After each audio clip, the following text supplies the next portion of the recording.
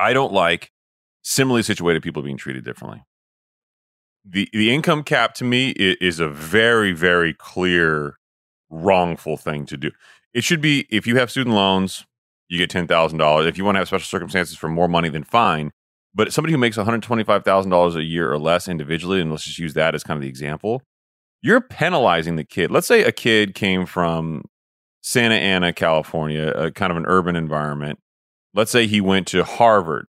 He got a partial scholarship, but partially paid. Let's say he took on some student debt for that. Let's say he went to Pennsylvania's Wharton School of Business, or wherever school you want to. He made something of himself. He got good grades. He worked his ass off.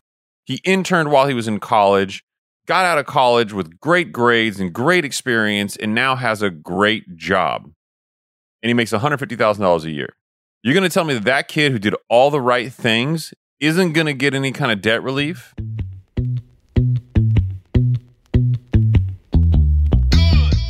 Hello, friends, and welcome to the Higher Standard Podcast, where we give you ultra premium, unfiltered truth when it comes to building your wealth and curating the lifestyle of your dreams. No games, no drama, and no shenanigans. I am your host, Chris and Saied, and I'm here to help you distill the immense amount of information and disinformation out there on the interwebs and give you the opportunity to choose a higher standard for yourself. There are no gurus here, and no one gives a damn about how wealthy you look. I'm an attorney and a banker, amongst other things. Does that mean you should listen to me? Hell no. This is just full disclosure that while we talk about money, wealth, law, investing, and a lot of related topics, you should always speak to your own advisors for an opinion tailored to your unique investment perspective. I am obligated to tell you that nothing contained in this show is in fact legal or investment advice and is being provided solely for entertainment purposes. So sit back, relax your mind, and get ready for a different kind of podcast where we elevate your baseline in crispy, high-resolution audio. This isn't a different standard, it's the higher standard.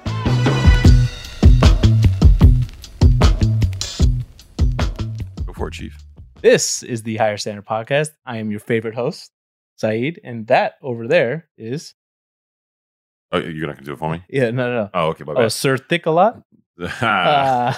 I am the Jeff Goldblum of podcasting, and that guy is the guy with bad jokes. Yeah. So normally we start the show off with a bunch of information, data about housing, stuff that really interests us, and all sorts of fuzzy, warm topics to soothe the soul. Right. This week, not so much. Not so much. Earlier today, it was announced that there was a student loan relief that was being released. Actually, it was yesterday. Okay. But either way, Biden is now attempting to fulfill his pre-election promises of student debt relief. While not in total forgiving all student debt, he is forgiving $10,000 in some cases and $20,000 for those Pell Grant holders of their existing student loans. And this has caused a whole shit ton of controversy. A lot of controversy. So first of all, in order for these loan holders to qualify, your income would have to be $125,000 if you're single, $250,000 if you're married. Which right? To me, already right out the gate, I'm calling bullshit because there's a number. I'll be honest right now. Just in the image of transparency, I want to make sure that everybody knows that I am not in favor of this. I do not feel like it's constitutional. I do not like this. I do not like anything about it, and I think that all the parameters that I've heard, including that one, are completely bullshit. Right. And so, I mean, we'll get into the legality of it all in a second. But that, and also it should be noted, the amount that is forgiven will not have to be reported as taxable income. Where usually when loans like that are forgiven, you have to report it as taxable income. Yeah, it's another version of a Stimmy, which is, again, the government printing more money. So maybe we start there. Maybe here's the problem. It is we have now printed more money yet again, while the Fed is battling inflation. Right. And this is inflationary. We know that, right? Anytime you print money, it's going to add to inflation. And this is a very large print. Was it $300-something million or $1 billion of money? Just the fact that, well, you should take it back to when they paused all the debt payments. I think it was in March of 2020. That's when like this truly became inflationary, right? Well, yeah, that, and it had a lot of trickle down effects. Like, so people were taking that money, instead of saving it and building up savings, they were just buying lifestyles they could not maintain, which they continue to do now as debt continues to rise on the non-household debt side. Or better, you could, during that time, you could have made your entire payment and it would have all gone towards principal.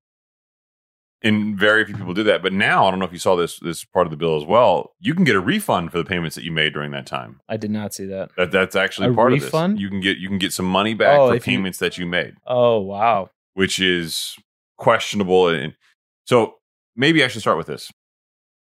From a constitutional perspective, and there's a lot of attorneys out there who disagree with me, it's fine. Mm-hmm. I don't like similarly situated people being treated differently. Right. And in my mind, you're treating similarly situated people very differently right now. Absolutely. The income cap, to me, is a very, very clear wrongful thing to do.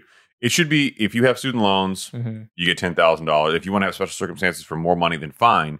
But somebody who makes $125,000 a year or less individually, and let's just use that as kind of the example, you're penalizing the kid. Let's say a kid came from Santa Ana, California, a kind of an urban environment, and he made something of himself. Let's say he went to Harvard, got a partial scholarship, but partially paid. Let's say he took on some student debt for that. Let's say he went to Pennsylvania's Wharton School of Business, or whatever school you want to. He made something of himself. He got good grades. He worked his ass off. He interned while he was in college, got out of college with great grades and great experience, and now has a great job. And he makes $150,000 a year. You're going to tell me that kid who did all the right things isn't going to get any kind of debt relief? Right. Simply because he's making $150,000 a year. And to make matters even worse, $150,000 a year where you're likely to get salaries like that is in major metropolitan areas, New York, San Francisco, Southern California. Exactly. The cost of living in those areas is a lot higher than somebody making $150,000 in the Midwest, for example. I agree. But something that I heard that I can appreciate, and I'd love to get your take on this, is let's not let perfect be the enemy of good. Okay, fine. Right? Fine. I got a number of responses to that. Okay, so 95% of the beneficiaries make under $75K. Okay. 95% of the beneficiaries make under $75K. That's because the majority of people who still have student loans at this point are in school or just out of school. Right. Mm-hmm. So let's divide those two groups up. Yeah. There's a whole group of people, including myself, who got out of school and paid off their debt. Me too. I mean, I still have debt that I'm paying. Yeah. Wife and I both, right? That's not fair. It's not fair. And what really sucks about all this is all the people out there that have, preached this message of you need to go to college to get a higher education in order to make something of yourself, to, provide a better lifestyle for your family, and, knowledge is power. Well, I mean, that message being portrayed, colleges now are a business. College has always been a business, just like religion. I know there's a lot of people who are going to get upset about that, but these have always been businesses. They've ran like businesses. They've built themselves like businesses. And frankly, they're some of the wealthiest enterprises in the world.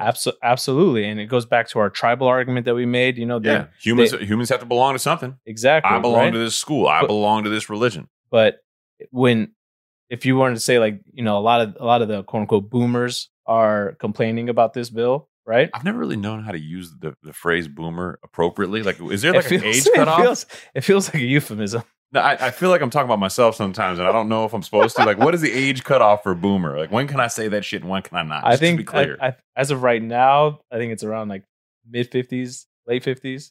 So because I'm in my early 40s, like, I am not a boomer? No, you're not. Fuck yeah. All right, cool. Sorry. I know there's boomer 1, boomer 2, but anyways, so when they went to college, right, since then, tuition has increased 2,000 to 2,500%. Dude, that is crazy. Have you heard about Texas is going to pass, I think I'm going to say Harvard with like the biggest endowment. Like, when I went to Yale, I learned a lot about how well capitalized the schools are. Yeah. You donate a lot of money. And when you go back to school when you're older, one of the things these schools figure out right away is, hey, if we let these older people in who've got established careers, they've got money to donate. Yes. So you get hit up constantly to donate to these schools. And of course, you want to check out the schools' endowments. These schools have billions with a B of dollars. And one of the things they were tossing around back then was, do we really need to get tuitions anymore? does it really give us any money relative to what we earn on our endowment funds? Right. And there was a legitimate belief, maybe we should just not take tuitions and we can pick whatever the hell students we want because nobody's paying for this. Exactly. But then you also look at universities just across the nation that receive, government money, and they're spending it on things like, I think you say Monday? No, money. Oh, that sounds a lot like Monday to me, bro. They receive government money, and they have things that taxpayers are paying to be in their schools. Like I heard somebody say Louisiana has like a lazy river in it. Like the fuck? Like, hey man, sometimes you need that water feature, bro. Why are you getting mad at Louisiana? No, but I'm saying, like, come on, this obviously the money's not being well spent, and there's all kinds of issues. There's a tremendous amount of money in the ecosystem, but let's get back to that example, right? So let's say you're somebody who paid off all your debt, you're older. Okay, fine, you don't qualify for this. Okay, fine. Right. If you're younger, I truly believe that if you're younger and you have student debt and you qualify for this, you need to have finished school with a degree. Yeah. I don't care if it's an associate's degree. I don't care if it's a bachelor's degree. I don't care if it's from a great school or a bad school. In my mind, if we're going to pay you for it, right, you needed to finish that. Yeah, absolutely. Why isn't that a caveat? Why isn't that a carve out? I agree with that. 100%. That should be a carve out for it. But here, let me dive into some more of these stats for you. Okay. Estimates are that it will entirely wipe out the balances of 33% of the loan holders. Which tells me right then and there that these are people who probably didn't finish. Name a school you can go to and have less than 10 grand in debt. Right. Approximately 50% of the people with loans owe less than $20,000. Okay, and they could have been paying it down over time. 50%. Yeah, and that's a good number. Right. They could have been paying it down over time, and they could have a lower dollar amount. Granted, they could have gone to public schools versus private schools. I mean, I get all that. So no judgment on them. Right. And the whole crazy thing about this too is, I mean, Biden was a part of this initially when this whole student loan process, the act was initially passed. And he was a part of. I mean, if people don't know, you can't claim bankruptcy against your student loans. No, right? You cannot. You cannot. And another thing too is I found out today, I didn't know this, that student loan debt can't be discharged even upon death. They can garnish your family wages. Yeah, they typically don't do that. They usually go after the estate if they want to, but there's so many people out. There's just not enough people to enforce that kind of stuff. So right. I've never actually seen that happen on someone's death. But technically speaking, by letter of the law, they could. Yeah, keep in mind, student debt. I'm going to say some shit right now. I really know I'm going to fucking regret later on. And I know the trolls are going to come after me. Dave Ramsey and I are aligned on this. This is bullshit. Oh, he came out. Yeah, no, it hurt. I was hoping to say it quickly and nobody would notice. But yeah, it's he came out with a post and I saw it and he was like, look, this is intellectually dishonest to use this as one form of quote getting people into the educational system and then now doing this and saying, hey, we're forgiving the debt that we made you have in the first place. It just sounds inauthentic. And let's be clear here. What and as much as the show is not about politics, it's about money. No, but this is a direct, impact on the current, economy and inflation. At the worst possible fucking time. Tomorrow morning at 10 a.m., Friday, August 26th, Fed Chair, Secretary Powell, is going to have another one of his press conferences after the whole Jackson Hole thing that we talked about in the last episode. Yeah. And it's largely believed that he's going to take a much more firm, or as they refer to, hawkish approach in his statements. Or as we refer to as lay down pipe. Lay down pipe, a.k.a. the Volcker. Yeah, exactly, the Volcker. He's going to lay down the Volcker. But he's already saying, and there's already speculation by the markets that people who are expecting the Fed to lay off monetary policy and reduce rates by the end of the year, that is highly improbable to happen. Right. No. And a lot of that conversation about the 50 versus 75 basis points, is it going to be, that's back up. Right. That's peaked back up for a while. People were like, okay, it's not going to be 75, it's going to be 50 like they originally Especially forecasted. If they believe that we're in this housing recession, right? You're going to have to keep rates up in order to bring, those prices down. Yeah, but can you imagine if you're the Fed and this shit just happened? You're like, God damn, first the Inflation Reduction Act. Dude, you couldn't give me, he's like, you couldn't give me a heads up, dude. Like they gave him two of the worst middle fingers possible in the interim gap period between what's happened. The last Fed interest rate increase was the Inflation Reduction Act was after the last one, right? I believe it was. Yes. So The last Fed increase, 75 basis points. They're like, okay, we got 2 months before September. We have to meet again and possibly talk about another increase. Mm-hmm. It was originally pegged to be about 50 basis points. And then you get an Inflation Reduction Act. Mm-hmm. And now you get this 2 massive prints of money working directly against what the Fed secretary is trying to do. Right. It's almost like they're telling him, like, fuck you, I dare you to raise it to 75 basis points. Yeah, exactly. Like, we want you to raise it to 75. And everything that you're seeing right now in the commentary that's come out about this potential conversation that Powell's going to have tomorrow has been really Volcker-like. Mm-hmm. We can't back off now. If you back off now, it really sounds like Volcker in the early 80s. And for those of you who don't remember, it's not common for a Fed secretary and a lot of the people in that particular role to be this communicative. Right. This is kind of his value proposition to the market, is that he's promising that he's going to talk more and more about these things, right, so that everybody doesn't know what's going to happen. Everybody isn't left blind. But the other side of that is the markets are already moving now in pre-trading hours. Yeah, exactly. Ahead of what's going to happen tomorrow in their conversation, because people are placing bets on how the market will react. Exactly. If he says he's going to be much more hawkish, you're going to have a challenge in the market. If he says, we think things are going to be okay. So the Fed secretary really shouldn't have that ability to impact the markets and the behavioral economics. But it's true. It's happening. It has to happen, right? And every single thing that he's doing to try to keep things calm, how do you come out tomorrow and not say, well, the White House has fucked me not once, but twice? Yeah, exactly. It's going to be a rough ride, people. Yeah. That's what he's going to say. Right. So one last thing to note is currently the student loan debt is sitting around $1.8 trillion, right? This relief will knock it down to about $1.25 trillion.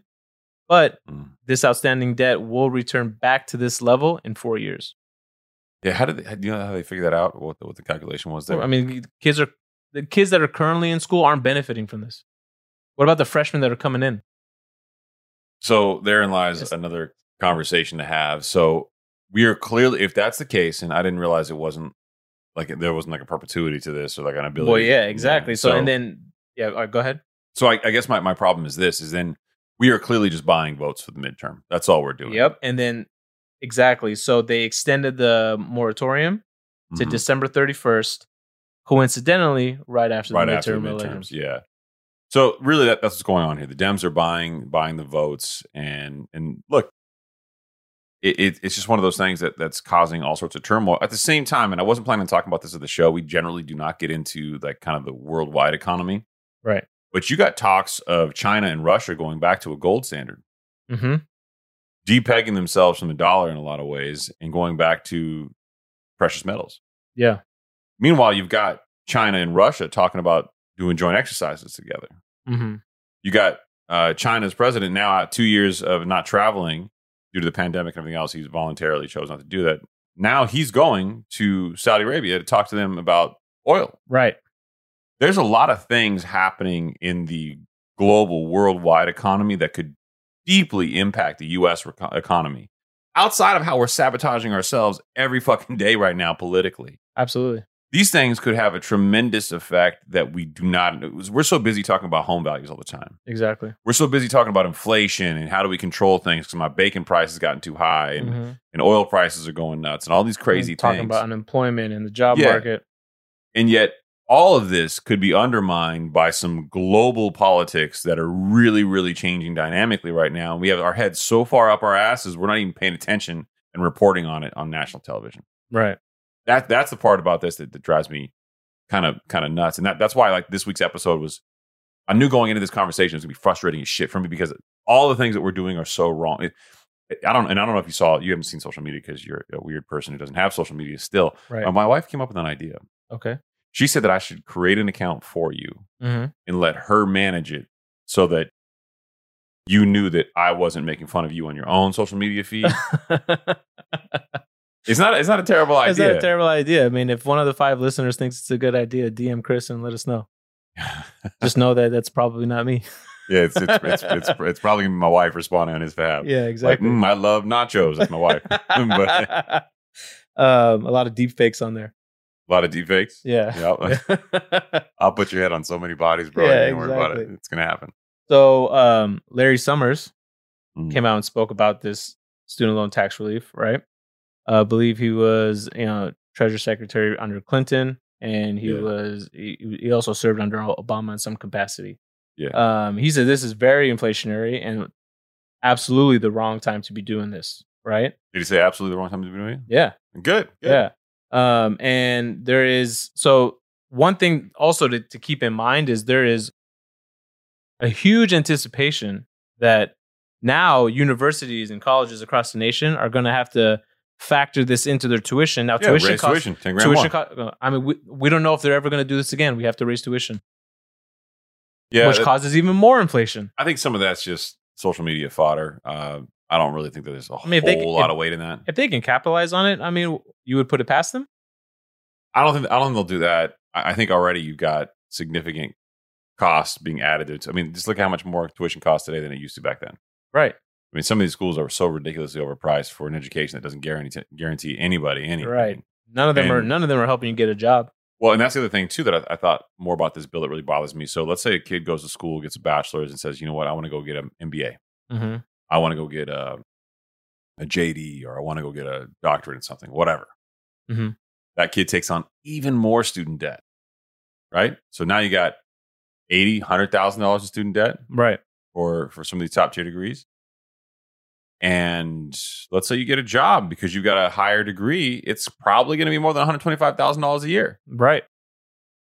And then what? Then what are you going to do exactly? So the people with the most student loans don't get that, but there's not more higher educated people out there. Sorry, I burped. I'm drinking the soda. Yeah, it's not a good time to be drinking anything carbonated. But the people with the higher degrees, right? There's less of those out there than people who are in that kind of nebulous space. Those 50% of people that you talked about earlier. There's less voters. This was clearly targeted towards the voting demographic. Meanwhile, again, the social media thing that I brought up. Meanwhile, while this is happening and all this stuff's going on, Tom Ferry, you know who Tom Ferry is? No. He's a real estate personality. He's like a coach. He has a podcast and a bunch of other things. From all rumors, he's supposed to be a nice guy. He moved to Dallas not too long ago from Newport. Got it. He had this big thing in Texas, and a lot of the realtors went there, and Keeping Current Matters was there, and the whole team was there. Oh, kind of like what we said that Cardone did?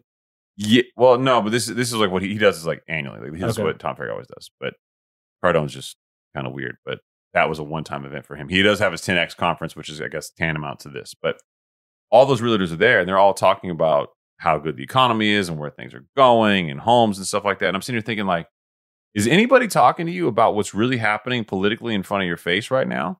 Let's just put homes aside for a second. Right. You can't think all this other shit that's going on is good for you. Right. Exactly. That's true. But they're all like at this rah-rah convention. And I'm just like, what fucking world are we living in? I know. I think we came off of 4 years where all we spoke about was politics. And, some of the things that have been going on, the last couple of years, it's just flying right under the radar. And that's the way it's going to get a whole hell of a lot worse, man. Yeah. A whole hell of a lot worse. Yeah. So who knows what's to come? Well, I'll tell you what's going to come. I think there's going to be some challenges to this particular bill.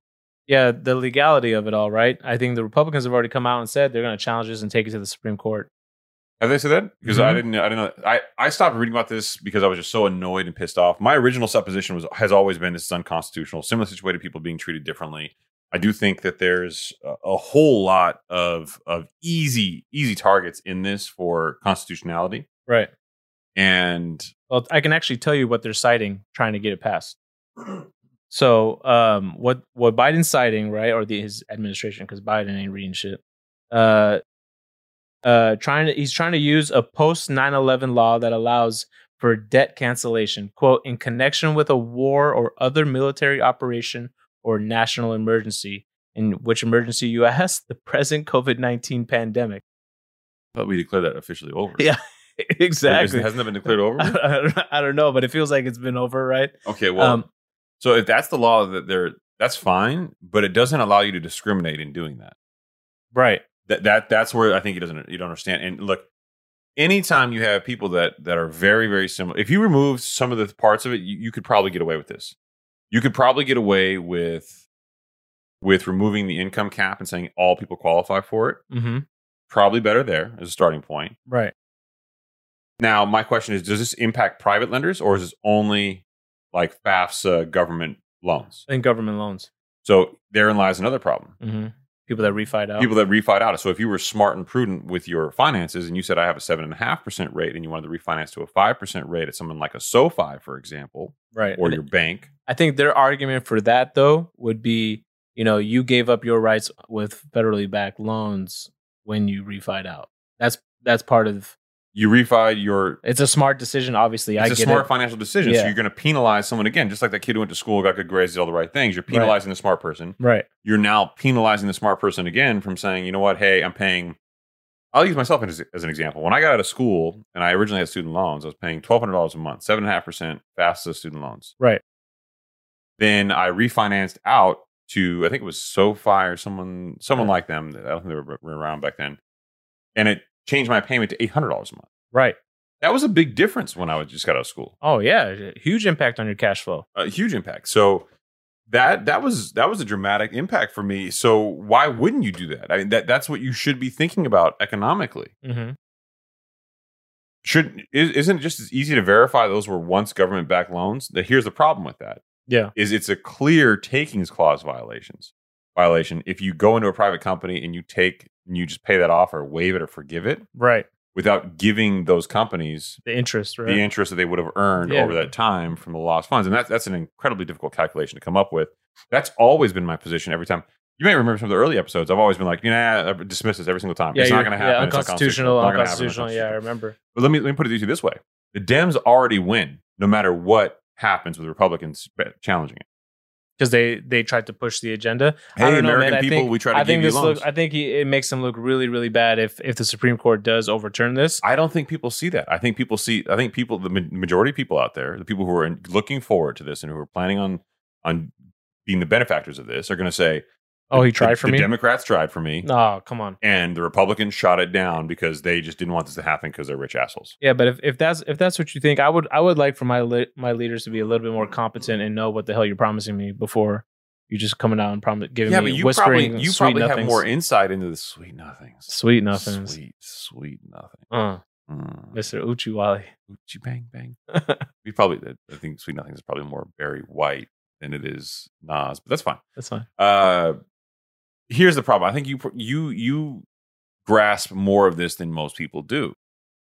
The overwhelming majority of people in society are going to hear about this being a possibility, and they're happy about it. Yeah. No, I've probably talked to 10 or 11 people about this in the last 2 days. Look, anecdotally, and not a single person has gone like, "Oh, that is unconstitutional, isn't it?" They've been like, "Nah, it's good." Yeah, it's good. Well, here's the thing. I personally don't like the way the whole system is set up right now, anyways. Right.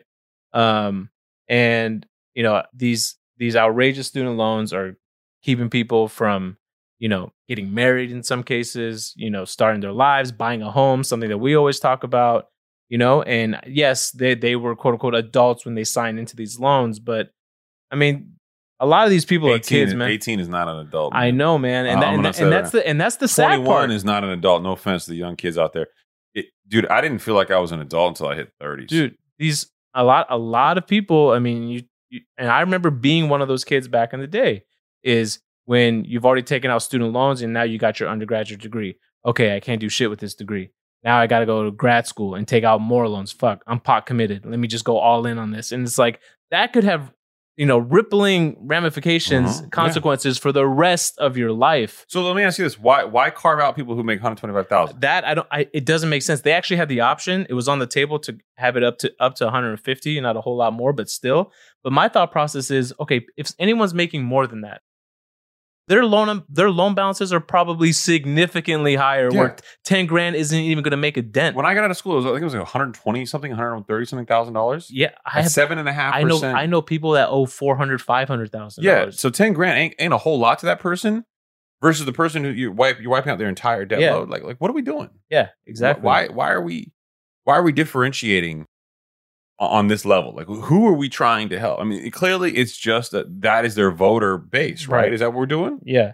Now, the one piece of this that I actually really like is, so there is a whole thing that with income-based repayment, right? Where people who can't afford to make their payments, they apply to make, make an adjustment to however much they pay. That was reduced down from, I believe, 10% to now 5%. Right. So those that, I don't feel like there's a lot of value there. I think there is. I mean, for people that are coming out of school and let's just say they owe more than, $10,000 and then they can't afford to make their payments. And now you are saving them some money. To them, that's a whole... You ever tried forbearing your student loans? I had to in the past. Yeah. And it sucks because the interest still accrues. Right. But at the same time, there are grown ass adults who've gone their entire lives in forbearance. Yeah. But they then live their entire lives. But then you can never get ahead, right? You'll never be able to buy a home. There are people, grown adults. I'm telling you right now. I believe you can buy a home. You can. They're just going to say, what are you going to do? Oh, I'll start paying that, and here's my payment. No, I don't think you can do. They got those payments have to become current. Most lenders won't. Okay, so you bring them current, and then you forbear again. I know of people who've literally never paid a dime. Yeah, well, they just make it a habit of just going back and forth. Yeah, and I think the stats show that 1 in 5 borrowers have defaulted. Yeah. Or in default. I'm sure. It's only going to get worse though. It's only going to get worse. And it's just now we're in a situation where we've teased American society with a program that I don't really think should be a program that we're offering, and yet here we are, and there's a lot of polarity on this topic, and it's Look, I know I think the vast majority of people are benefiting, right? And yes, some people are getting screwed in the process. I can recognize that, right? But that's not the first time something like that has happened when bills have been passed. Okay, let's get into that too. PPP loans. Yeah. It's a fucking terrible program too. Terrible program. How many people did you know buying Lambos? I knew a lot of people that were just completely taking advantage of the system. And let me put it in a different way, because I think somebody came at me the other day saying, "Well, at least you can admit that's wrong." And I'm like, dude, not only was it wrong, it was written equally as shitty as this bill's proposed. Right. But here's something that I saw happening, and I knew this was going to happen the second I started getting into the details of the bill then, and it's exactly what happened. Let's say you're the CFO of a publicly traded company. Mm-hmm. You have a fiduciary responsibility to the shareholders, to your board, to the employees to do the best possible thing for your company. Yeah. If you know that you can apply for and get free money that will be forgiven as far as debt's concerned, right, you have a fiduciary obligation to go out to the markets and get it, even if you think from a moral perspective that you shouldn't need it because your company's in good health. Yeah, the Lakers, remember when Jeannie sick. Buss tried to get that loan? I heard that, yeah. The only reason they stopped is because of the public outcry. Right. But her financial advisors were not wrong for telling her, hey, look, there's free money out there. All these people are getting it. You should consider getting it too. Right. That's what you should do as a fiduciary if you're the CFO of that company. Right. And it's no different than, the tax code's written a certain way. You should take advantage of that tax code if it benefits you. It was written to give people free money, right, and people got upset when people took advantage of it. Right. And I'm sitting here thinking to myself, like, okay, well, it was a shitty written law. If you don't like that people took advantage of that, and I'm talking about the fraud and all that shit that happened, that's because it was just such a poorly written bill. People have that gap. But that being said, right, you write a terrible bill. That's the kind of outcome you get. That's the kind of outrage you get. What do you think's going to happen with this $10,000 forgiveness? More and more stories just like that are going to come out. People getting money that they don't deserve. Right. Or circumstances of people who just shouldn't have it. Or people are going to find ways to take advantage of it to get money themselves now they otherwise wouldn't have been entitled to, because now they're going to find a loophole. That's just the way these things work. The fact of the matter is we're printing more and more fucking money on these bullshit programs. The PPP program held off the inevitable.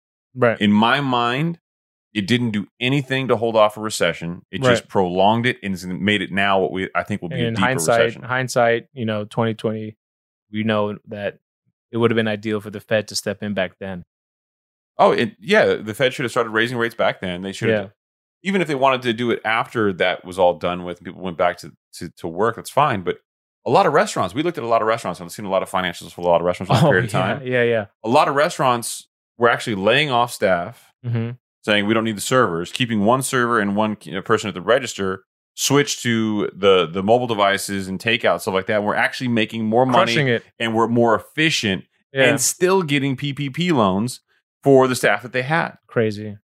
Getting fully forgiven. And I'm sitting here thinking, okay, so we didn't give the American business the opportunity to adjust. We just assumed that everyone was so fucked that they needed this free money. And we wrote a bill which basically said, if you have a pulse and you have a need, we'll give you money. And the crazy thing about it was, if you were an independent contractor in the early stages of it, you didn't get shit. It was the revised version that gave independent contractors money. And even then, you got nothing relative to some of these big companies did. Right. And a lot of times people were getting put on like the waiting list. Oh, yeah. Then you couldn't find a lender that wanted to do it for you because now lenders had to allocate their internal resources to do it. So if you didn't have an existing relationship with like Wells Fargo, they weren't going to help you out. You had to go to some private lender. There's a couple people out there who jumped in this space and made a lot of money, but for them, it wasn't very lucrative either because these are 1% loans. Right. Some of which were forgiven. So they're putting all this money into a 1% loan. Well, that's not a... Banks and lenders make money off the spread and what the cost of funds is for them. In this case, what banks pay in deposits on the banking side and what they get in loans. Yep. Most companies are going to have an operational expense load far above 1%. So it wasn't like it was an economically viable thing for these people to do. Now, if you were a smaller lender or a smaller bank and you wanted to add a shit ton of assets to your balance sheet in a quick period of time, this looked like the golden goose. And a lot of banks and lenders did that, and they got kind of screwed because these things did not perform the way they thought they were. Right. So they stayed out there for a lot longer, too. Now you're holding 1% money when you could be lending it out at 5 or 6. So definitely a poorly written law. I don't agree with a lot of the economic stimulus that we've given out. And I don't think that any of that stuff, including this bill, are good in any stretch of the imagination. And yet here we are celebrating a victory. Right. Not we, but society. Yeah, society. Yeah. Got 10 grand knocked off. And I'll call my dad out a little bit on this. My dad has been saying that, oh, this is going to happen. This is going to happen for a long time. Ever since Biden got in office, he said, oh, yeah, it's going to happen. It's going to happen. What, this is going to happen. Okay. He said that student loan forgiveness is going to be a real thing. He truly believed that it was going to be all debt. Oh, really? So I pinged him today because I saw him and I'm like, Dad, like, what do you think? And I thought he'd be happy. He was like, this is bullshit. Oh, because he only got 10? No, I don't think he gets that. I don't know what his income situation is, but I don't know. No, I was thinking about the kids. Yeah. I don't know how this all works. Well, the kids' school I'll pay for, but yeah, it's crazy, right? Yeah. No, it is. And I'll tell you right now, my brother and sister, I know both of their relative incomes. Neither one of them will qualify for this, right? And they both have. I think one of them has student debt, and the other one does. Well, hopefully, in some capacity or another, people, free up some cash flow for them so that they can, maybe start to plan and save for when home prices do come down, because some people are regretting these home purchases. I feel like you forced that segue a little bit. like you went. I tried to lob it for you the best I could. You forced it a little bit. That wasn't sexy. You're usually a lot sexier with this one wasn't sexy. With okay. No, I mean it was okay. I mean I've seen you do better. So Chris sent me an article that says 72% of recent home buyers have regrets about their purchases. As the market cools, these steps can help you avoid disappointment. What are those steps? Wow, you really are trying to force me on the segue, huh? Yeah. It's like I wouldn't get off on the bus when you wanted me to. Now you're kicking me off? Yeah, exactly. Get the fuck out. The number one reason that buyers felt remorse, 30% of respondents said they spent too much money on their home. Well, I mean, in hindsight, Monday morning quarterback, yeah, you see the prices are starting to come down, of course. Yeah, there was a lot of great quotes in the article. I actually should probably read some more of them because I thought they were quite fascinating. 26% indicated they bought too quickly. And for a bit of a reminder, there was at one point during the height of all this, it was 8 offers on average before you actually got an accepted offer. And even then it was challenging to get through things. You had to waive contingencies. You had to put a ton of money down. Be overly qualified. Show all your bank statements. And it was interesting. And to see this was an online study. It was conducted in July and included about 1,000 individuals who bought a home in 2021 or 2022. It was commissioned by Anytime Estimate, which is owned by Clever Real Estate. So I don't know if there's a bias there. I never heard of either one of these companies. And then the 1,000 people was kind of a small base for an article of this size, but whatever. So 31% of buyers said they paid over asking price, which I think was actually kind of a low quote in my mind. Okay. The median amount paid over the listing price was about $65,000. I thought that number was actually high relative to the average price. $65,000. Yeah. Wow. So people were certainly paying. I mean, more. that's what we were seeing. Remember when my brother-in-law and sister-in-law were looking to shop and buy a home? I think they were coming in on average anywhere between 50 to 60. Yeah, but that would say they were buying way above where average home buyers buy. Yeah, absolutely. But here you go. So even so, the competition was fierce, with 80% of buyers saying they made more than one offer, with 41% saying they made 5 offers or more. About 1 in 3 buyers said they searched for 3 months for their homes, while 1 in 8 took 6 months or more. Yeah. So you can tell that there's a tremendous amount of fallout. And I think that this article is important for a number of reasons, not the least of which is it stresses that that despite the fact that credit markets are in a considerably better shape than they were in 2008, I don't think that has to be the same as it was in 2008 to have impacts to the real estate economy. We've been saying over and over again, demand without affordability is not demand. Well, you've got consumers who've spent a tremendous amount of money on these properties that have some tangible, calculable regret. Right. And now they're in a situation where inflation, let's just call it, I think people think the core inflation is closer to 20%, and I don't necessarily disagree with that. Inflation's gone up. There's no relief on the horizon.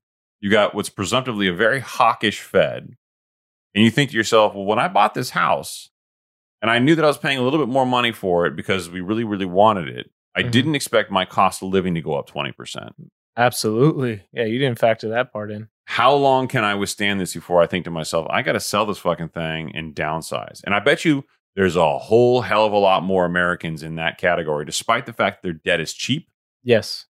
Than we realize. And I don't mean that's going to go into credit defaults and anything else. I think that right there is the big, big red screaming alarm that the realtors, that Keeping Current Matters, that Dave Ramsey, all these people are missing. No one's really touching on that or speaking about it. So when that happens, if we can't back off inflation quickly, which I do not believe will be a quick thing, I don't think you do either. No, I do not. We're going to wind up in a situation where people have these home payments. They bought a whole hell of a lot of home at very low interest rates. Right. But now they're having difficulties with that free cash flow. The back end ratio allowed by Freddie and Fannie, I think, is 45 and 55. Front end 45 and then back end 55%. Right. 55% of your income. When you start thinking about how this actually impacts you and how much is left for discretionary spending and everything else, there's not a whole lot there. Yeah. 20% rise. You would hope people don't stretch themselves out that thin, but they do. But they did. Yeah, every single day. They always do because they always want something a little bit more than they can actually truly afford. Yeah, and that's exactly what's going to happen. I think that's where this affordability crisis really begins to materialize in a big way. Adam and I spoke last night a little bit, and he was telling me that how thin I am. No, oh, that was definitely not on. Actually, he didn't. He didn't mention me. He's like, I forgot about that guy. He's like, what was that guy's name? What's that kid's name? No, he's going to come back on. We're going to do another show at some point. But we were talking just kind of anecdotally about investments in real estate. And he said that he doesn't know where the market's going to go at this point. He's wondering how soft it will be. And I don't blame him. I feel the same way. So I was actually going to ask you something about that. So remember that head analyst at Housing Wire? His name is Logan. I can't remember his last name. He's got an Iranian last name. Logan Moto. He was on CNBC again. Yeah. So I'm jealous of shit, so I'm going to talk a lot of shit. Just letting you know right now. Oh, about how nice his hair is? He got great hair. He's got great hair. It's sexy. And fuck you for bringing that up. And did you say you said his hair was sexy? Yeah, because I know that's weird. Because I know you would appreciate it. No, you just did that to hurt my feelings. That's the only reason you would ever go that way. Like, you just did it to be mean. So he goes, historically rates have come down after a year of weakness, right? Yeah. So which means you should be setting your eyes on 2023. Now, I don't think any of this gets resolved. So I will say that then. We have played a clip from him before on the show. I think it was last episode. And I do like him as an economist. He is a Housing Wire economist, and Housing Wire, as you may have guessed, is housing related. So there is a bit of a bias. Shocker. I do not agree with everything that he says. That doesn't mean that I don't have to like you. I don't have to agree with everything you say to like you. And absolutely. So like Lawrence Yun, the chief economist for the National Association of Realtors, I don't like him at all. Right. Just sucks. Logan's a good dude. He knows his stuff, and I agree with some of his stuff. I don't agree with all of his stuff. Even Dave Ramsey, I agreed on the student loan thing, which just sounds disgusting to say that, but it's true. So, look, it is what it is. I don't agree with him at all on some of his predictions when it comes to where the market's going. I think he's a little bit more rosy and optimistic in some ways. I wouldn't go Patrick Bet David negative, where he's like doom and gloom, the whole world's coming to an end. But I certainly think that the vast majority of people, and economists for that matter, have deeply underestimated where and how long this is. And I think Adam's falling victim to the same thing that I find myself falling victim from time to time, is you see all these indicators, you see things happening, and there's a lot of talk in the media right now of have interest rates bottomed out or capped out, and has the recession been held off? Is inflation peaked? Dude, we are so early in this. Oh yeah. And we've mentioned that time and time again. And I'm going to keep ringing that bell because I don't think people understand it. I think every prediction we've made so far has been somewhat good. No, we've been spot on. Have we been spot on? We haven't been wrong yet. Okay, I don't say that to be braggadocious, although I am pretty fucking talented. I say that because these things are based in fact and based on history. And already before tomorrow's conference with Jerome Powell, there's echoes of Volcker. We know that Volcker persevered through. We know that Powell is a big fan of how Volcker was able to do that. I'm going to make a blind bet. Blind bet. Okay. Mind you, tomorrow's conference is just a conversation. So. No, but it'll give some insight into, what people think. And I think a lot of projections will come out then. But before that comes out, I'm saying they'll go up another 75 basis points. Whereas they were leaning towards 50. Well, it was 50 was what was originally spoken about. Right. And then everybody thought there was a potential for the Fed to be very hawkish based on some of the numbers that came out. I think it's too early to make the official prediction because there's going to be some more unemployment numbers coming out between now and then. There's going to be an updated CPI number. And I think depending on where those fall out. But I would say, if I'm being candid, that I think that there's an overwhelming majority, a probability of 75 basis points being necessary, needed, and likely to be the number. Right. If things continue to go the way they're going and there's not a sizable change. And I really don't foresee that happening. Right. Even if inflation comes down, again, like we talked about in a previous episode, the Dems will argue that it's coming down, but the Republicans will say it's still 8% or whatever it might come down to year over year. That's still way off. And the Fed's target rate way of off their goal of 2 to 3%. Right. Yeah. It's just, we're really, really, really far away. And there's no way to get there, but with time. And all the time that we could have saved from getting from here to there was just pushed out a whole hell of a lot more by the Inflation Reduction Act and student debt forgiveness. Right. So whatever happens after this, I don't know. But I'll tell you, I don't think Biden wins in the presidency. I think this whole thing just did him in with the American people. Yeah, maybe. I mean, but we're not going to get into politics, so. We can talk about politics the entire fucking time. No, the politics that impact the economy. We're not talking about Biden. I talk about the vice president who may or may not exist. That may or may not. She came out literally to fuck the American people and then went back to wherever she'd been. Let's talk about how you're Dave Ramsey's #1 fan. Look, at least I have the balls to admit that I mean, I hate that motherfucker so much. I'm gonna buy you some Dave Ramsey merch. I do not like him. He has like this co-host on the show, where I guess I've never watched one of the shows. So she's on it's not like a show, but he wears a headset like the headset that I'm wearing, but he has the mic that comes off the side like he's a jet fighter or some shit. Like, hey Ace, I'm like, what are you doing here? He wears that on the show when he's talking to people, and he has like this beautiful studio set up. He went live or something like that, or he had some pre-recorded thing with this girl that's on his network, and I think she's like a younger, female-focused variant of him, and she totally subscribes to his whole thing. Yeah, of course, she would have to. And he was, and she's talking, and she's clearly trying to engage, and he just cuts her off, and it just goes for the camera like right next to her, and I'm like, bro, let your own girl talk. What's wrong? He's like, this is my show. Yeah, he was just like, I'm Dave Ramsey, motherfucker. This is my shit. Yeah, tell me, how much did you like that too? Yeah, and then I had one of his loyalists who I think is the one that screwed up our Spotify ratings, which is now back at the 4.9, by the way. Is it? Okay, yeah. Someone on Spotify now gave us a 1-star rating. Proverbial upside of having limited reviews on Spotify. So she was arguing with me pretty aggressively that I didn't understand Dave Ramsey and that she took and paid for his course, which I didn't know he offered one for sale, which was if I didn't like him enough as it was already, like this is just gasoline on the fire. Right. And I said, okay, so you paid for his course, and do you truly believe he doesn't use a credit card? She said, yes. I said, you believe this man runs a multi-million-dollar organization? Yeah. And gives everybody access to his ATM account through his ATM card? Right. Yes, that's what he says he does. I said, you're an idiot. Like I'm trying to be honest. I didn't know he says that. He says he doesn't own a credit card. According to, I don't know what he says about himself, but he tells his fans not to use credit cards. Oh. Credit cards are bad and everything. So even the conversation with that girl, that whole conversation where he cut her off, that was about being debt free and being out of debt. That's why he doesn't like this whole student loan thing. He's like, you're in debt, and then they act like they're helping you out, but they're not helping you out. It's whatever. They're all about being debt free, which I agree with you. Be debt free. Yeah, 100%. 100%. Like I think that's the absolute right thing to do. But to tell people to avoid something entirely simply because it can become intoxicating to use a credit card. You need to learn how to use a credit card. Teach a man to fish, you feed him for the rest of his life. Give a man a fish, you feed him for one day. He's giving people fish. He's not teaching him how to fish. Exactly. And you and I know from looking at all the financial statements and the balance sheets that the whole game is leverage, right? Yeah, and that's the part where I think people really miss with Dave Ramsey. He's not trying to help you build wealth.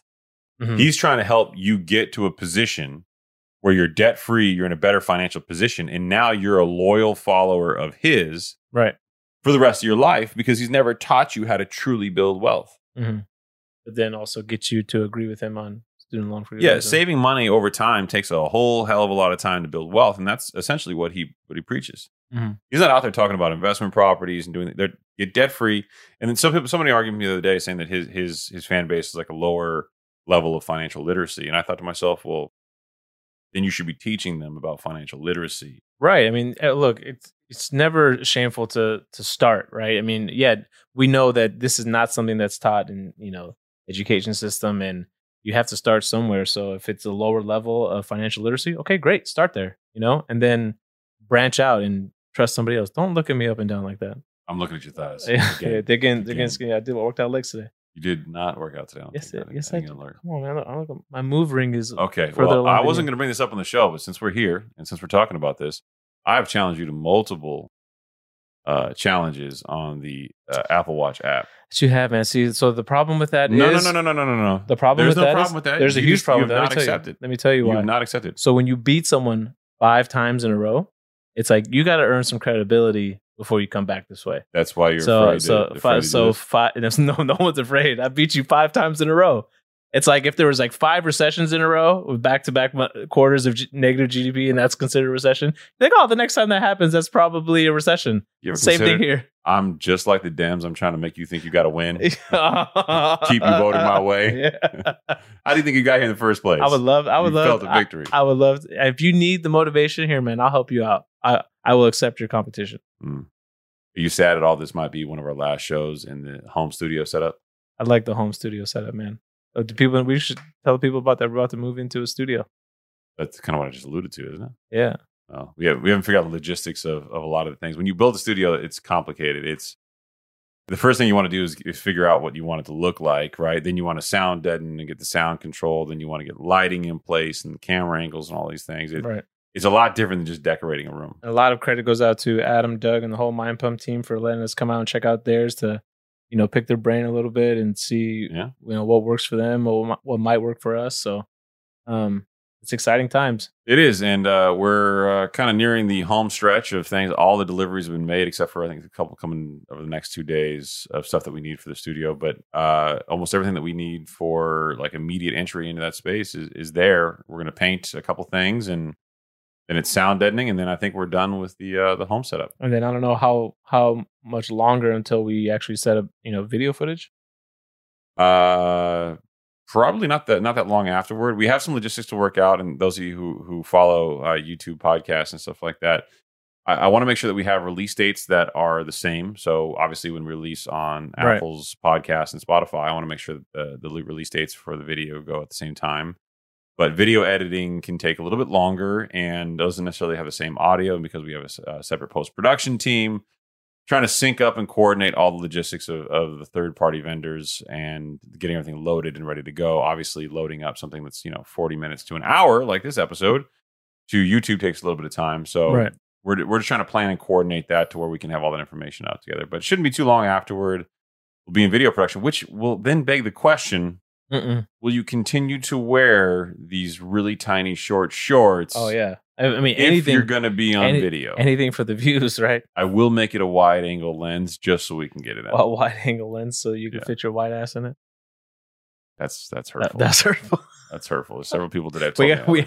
We have to figure out what chairs we're going to buy. Yeah, we do. And if we want chairs or a table and stuff like that. But that's all for a conversation for another time. We are approaching the 51-minute mark. You took us in. Take us out, brother. That right there is the Sacha Baron Cohen of the Higher Standard. And me, I am your favorite host, Saied. Tune in next week. Where Saied will not do the introductions and the outros.